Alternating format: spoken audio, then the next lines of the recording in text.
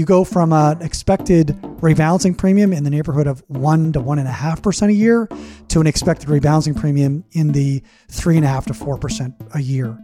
Obviously, in an extremely low return environment, the ability to add 3% per year more in excess return to the portfolio is fundamentally transformative in terms of expectations.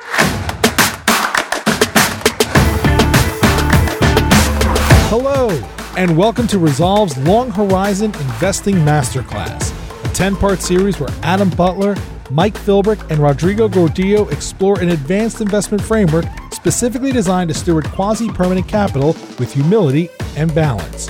From the science of decision-making to all-weather portfolio construction to the value of diversified alpha and tail protection, we provide a comprehensive capital management roadmap to improve outcomes for wealthy individuals, advisors, family offices, and institutions managing less than $10 billion. We hope that you enjoy the series as much as we enjoyed putting it together. Adam Butler, Mike Philbrick, and Rodrigo Gordillo are principals of Resolve Asset Management Global. All opinions expressed by the principals are their own and do not express the opinion of Resolve Asset Management. This podcast is for informational purposes only and should not be relied upon as a basis for investment decisions. For more information, visit investresolve.com. This episode is brought to you by Resolve Asset Management Inc.'s separately managed accounts, available for U.S. and Canadian investors. While diversification is often discussed, it is important that it actually be delivered. Through the suite of Resolve global mandates offered at varying risk levels, we aim to strike the balance between global diversification, appropriate risk balance, and directional alpha. Our portfolios are designed to safeguard and profit across many economic regimes, including periods of negative growth shocks or unexpected rising inflation, periods in which, in our view, the traditional 60-40 portfolios may fail to deliver adequate returns for investors. Resolve to improve your portfolio. Click on the link in the description to reach out to a representative and assess which Resolve mandate is right for you. Welcome back to episode 5 of Resolve's Masterclass. We are now going to jump from the ideas of balance and diversity and how they can represent significant diversification and how that can provide a pretty significant tailwind through what we term the rebalancing premium to portfolios. We wrapped up the last episode naming the fact that bond yields are at generational lows, that if markets are even reasonably efficient, other financial assets have been discounted to that same very low rate, and therefore the expected returns on basically every major global asset class are lower than average. And so it prompts the question, how do investors, institutions, et cetera, meet their liabilities and their funding objectives? And I think what may be really counterintuitive is that diversification itself has very interesting properties that may, even if the underlying markets themselves do exhibit low returns over the next few decades or decade or more, the rebalancing among a diverse population of well-balanced bets may actually generate enough of a tailwind to be able to achieve those long-term liabilities. And guess what? If markets of the world don't have low returns over the next number of years, the rebalancing premium will still be realized on top. In fact, it'll be higher if you look at the data. So this is not anything that needs to be too contentious. It's not about a view. It's not about anything but mathematical properties, right?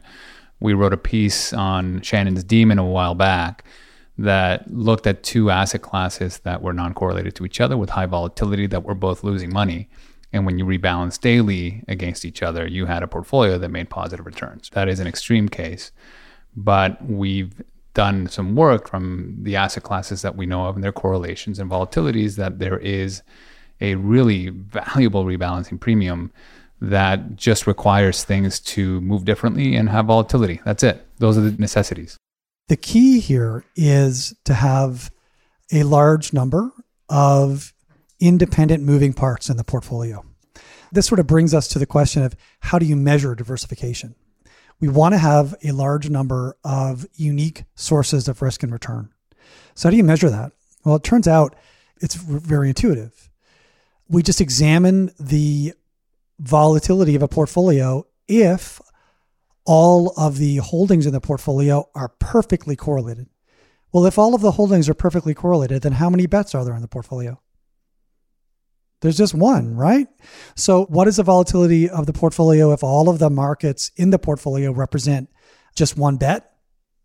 And then we measure the actual portfolio volatility, assuming the true diversification properties of the portfolio. So if they're not all one bet, rather they all are not perfectly correlated, there's some diversification.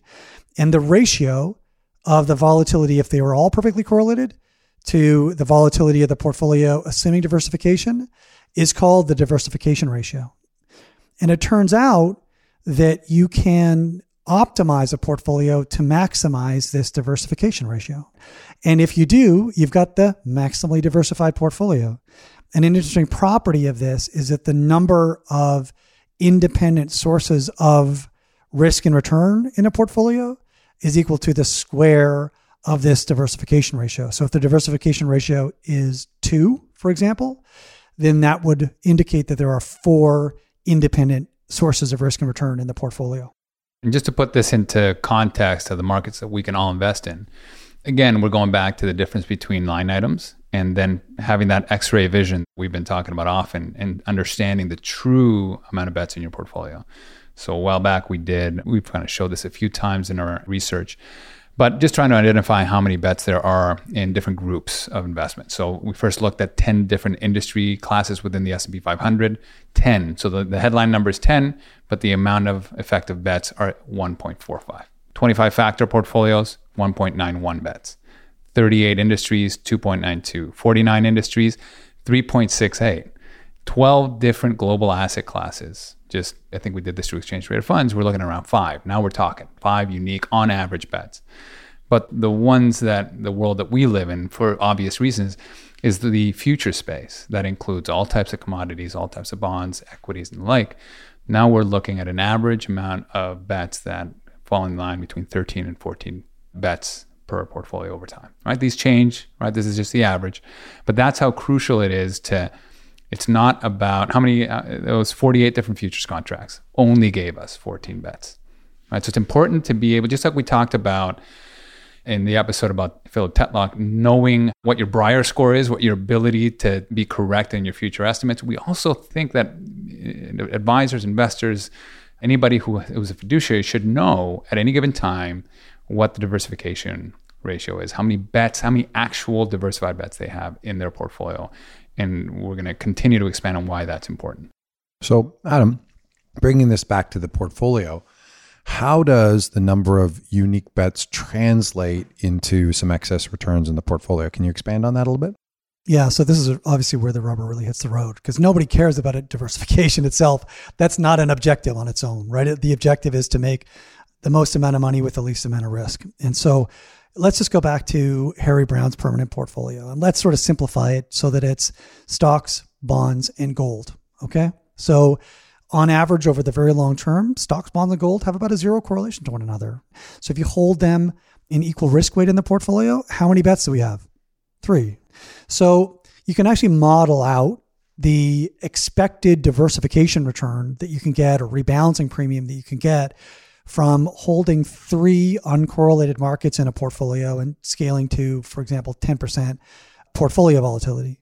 And what you observe is that for 3 independent markets or 3 independent bets in the portfolio, you can extract about 1% a year. This is a 1% a year in excess tailwind purely from being diversified and rebalancing back and forth between these 3 different markets as they gyrate up and down.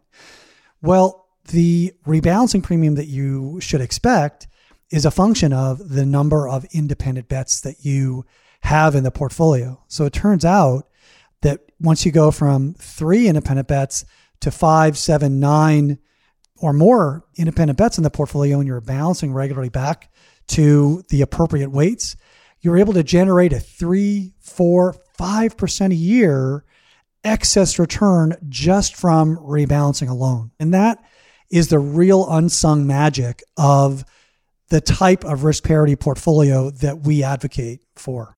So if I can translate, the more unique sources of return and risk that you can have into the portfolio with some volatility, obviously, the greater the potential free lunch of diversity is and the greater the rebalancing tailwind is. That's exactly right. I mean, think about a typical 60-40 portfolio. We talked about the fact that 95% of the risk is in the equity component.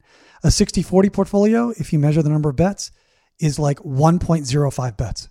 So you're getting almost no tailwind from diversification.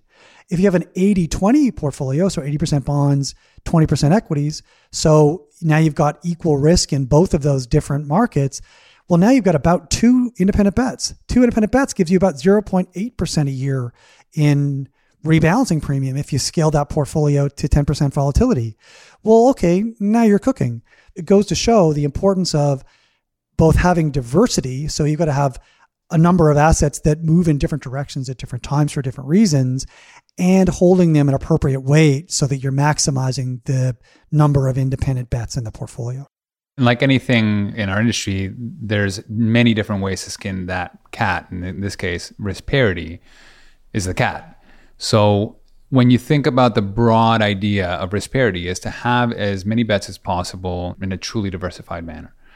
But when we x-ray a lot of these portfolios, we find that there's very little thought put into the commodity basket.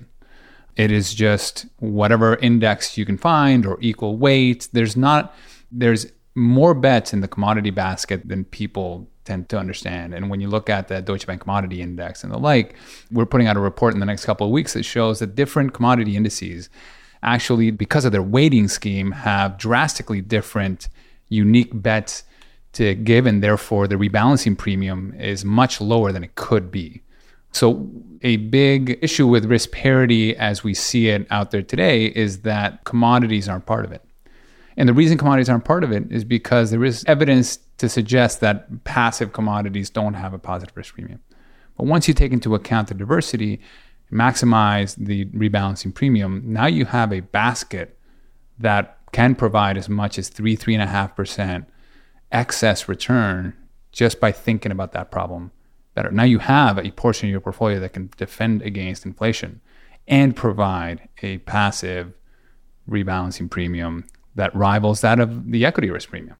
So the commodity space is a space that is ripe with diversity. Soybeans are not like crude, which is in turn not like nickel. And nickel's not like copper. Copper's not like natural gas. And so you have this space that has the incredible opportunity to provide these unique bets to your portfolio. And so now you need to integrate that fully into the portfolio rather than letting it sit in sort of a commonly accepted market cap weighting or something like that. Really, you want to, as you mentioned earlier, use the maximum diversification calculation in that space in order to maximize the tailwind that comes back to the portfolio. So Adam, the rebalancing premium paper was something you took a lot of time in. What were we seeing as you dissected this commodity market? What were the increase in bets? What was the tailwind like from this area? I think most people will find it pretty astonishing just how large this premium can be if it's done properly. And just sort of backing it up, like if you look across the major commercial risk parity products, typically they're constructed, you've got an equity sleeve, which is a representative basket of global equity futures markets. You've got a fixed income sleeve, which is a representative basket of global bond futures.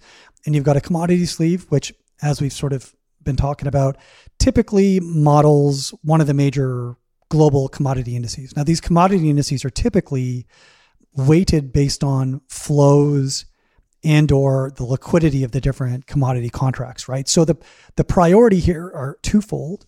One is to try and be representative of the inputs to the economic engine. So you're sort of saying that the amount of production of a commodity is representative of its importance in terms of global GDP and global inflation inputs.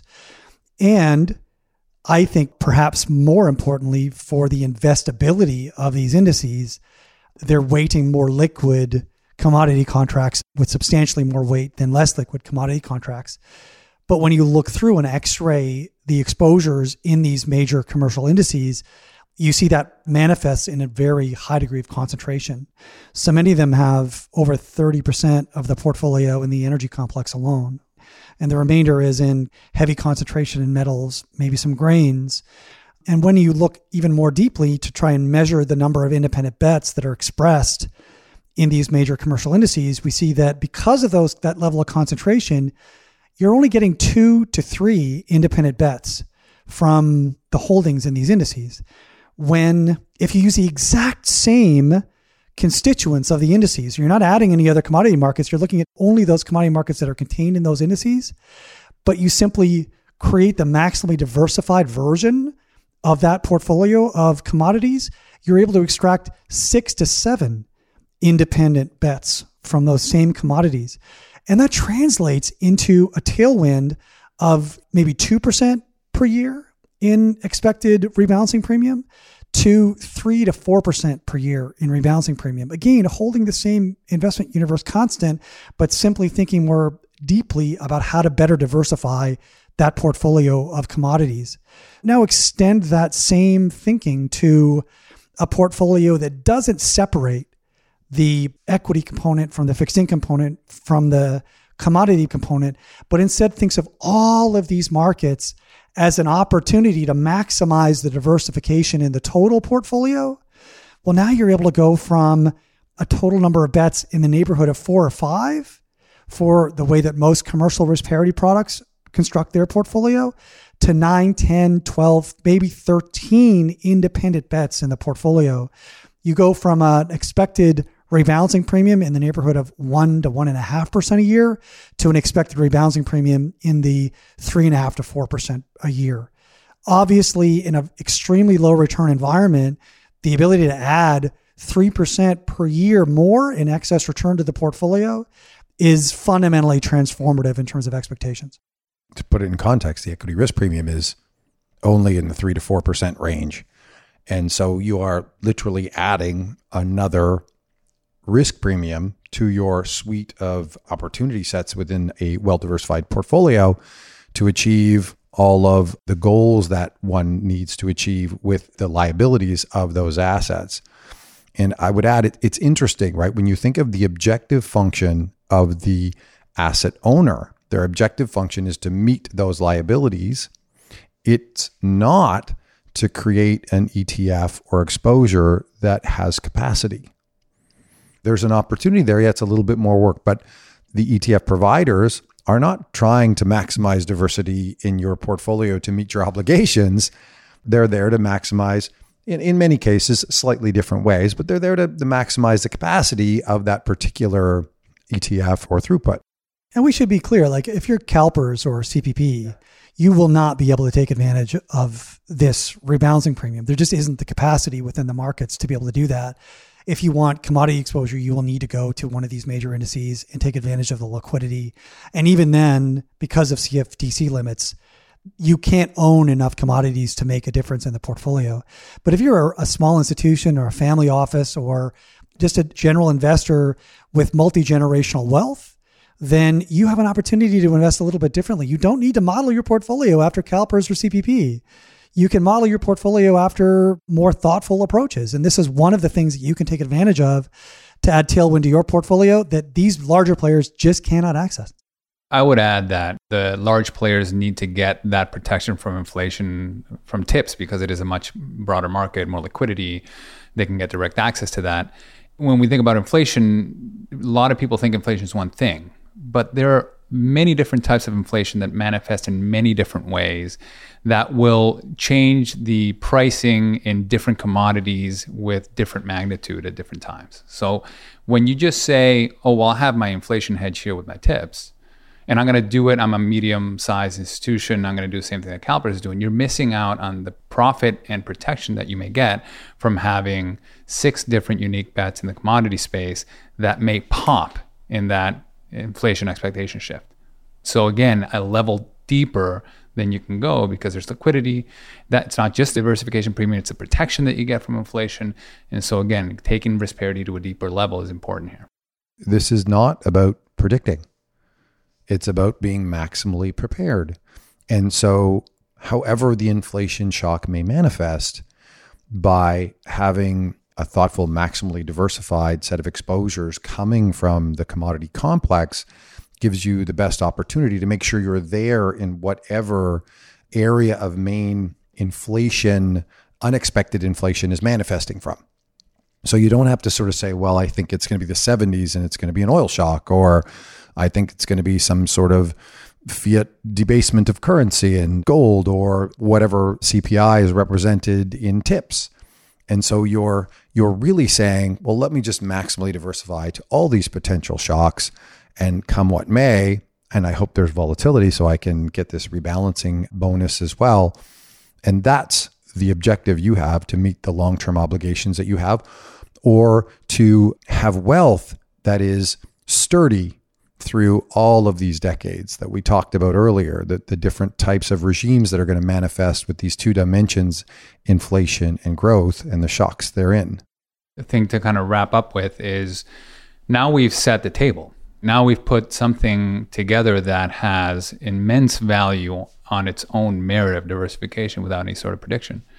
But it also means that when you decide to tilt a portfolio away from maximal diversification, you can't just look at what's my expected return of this overweight.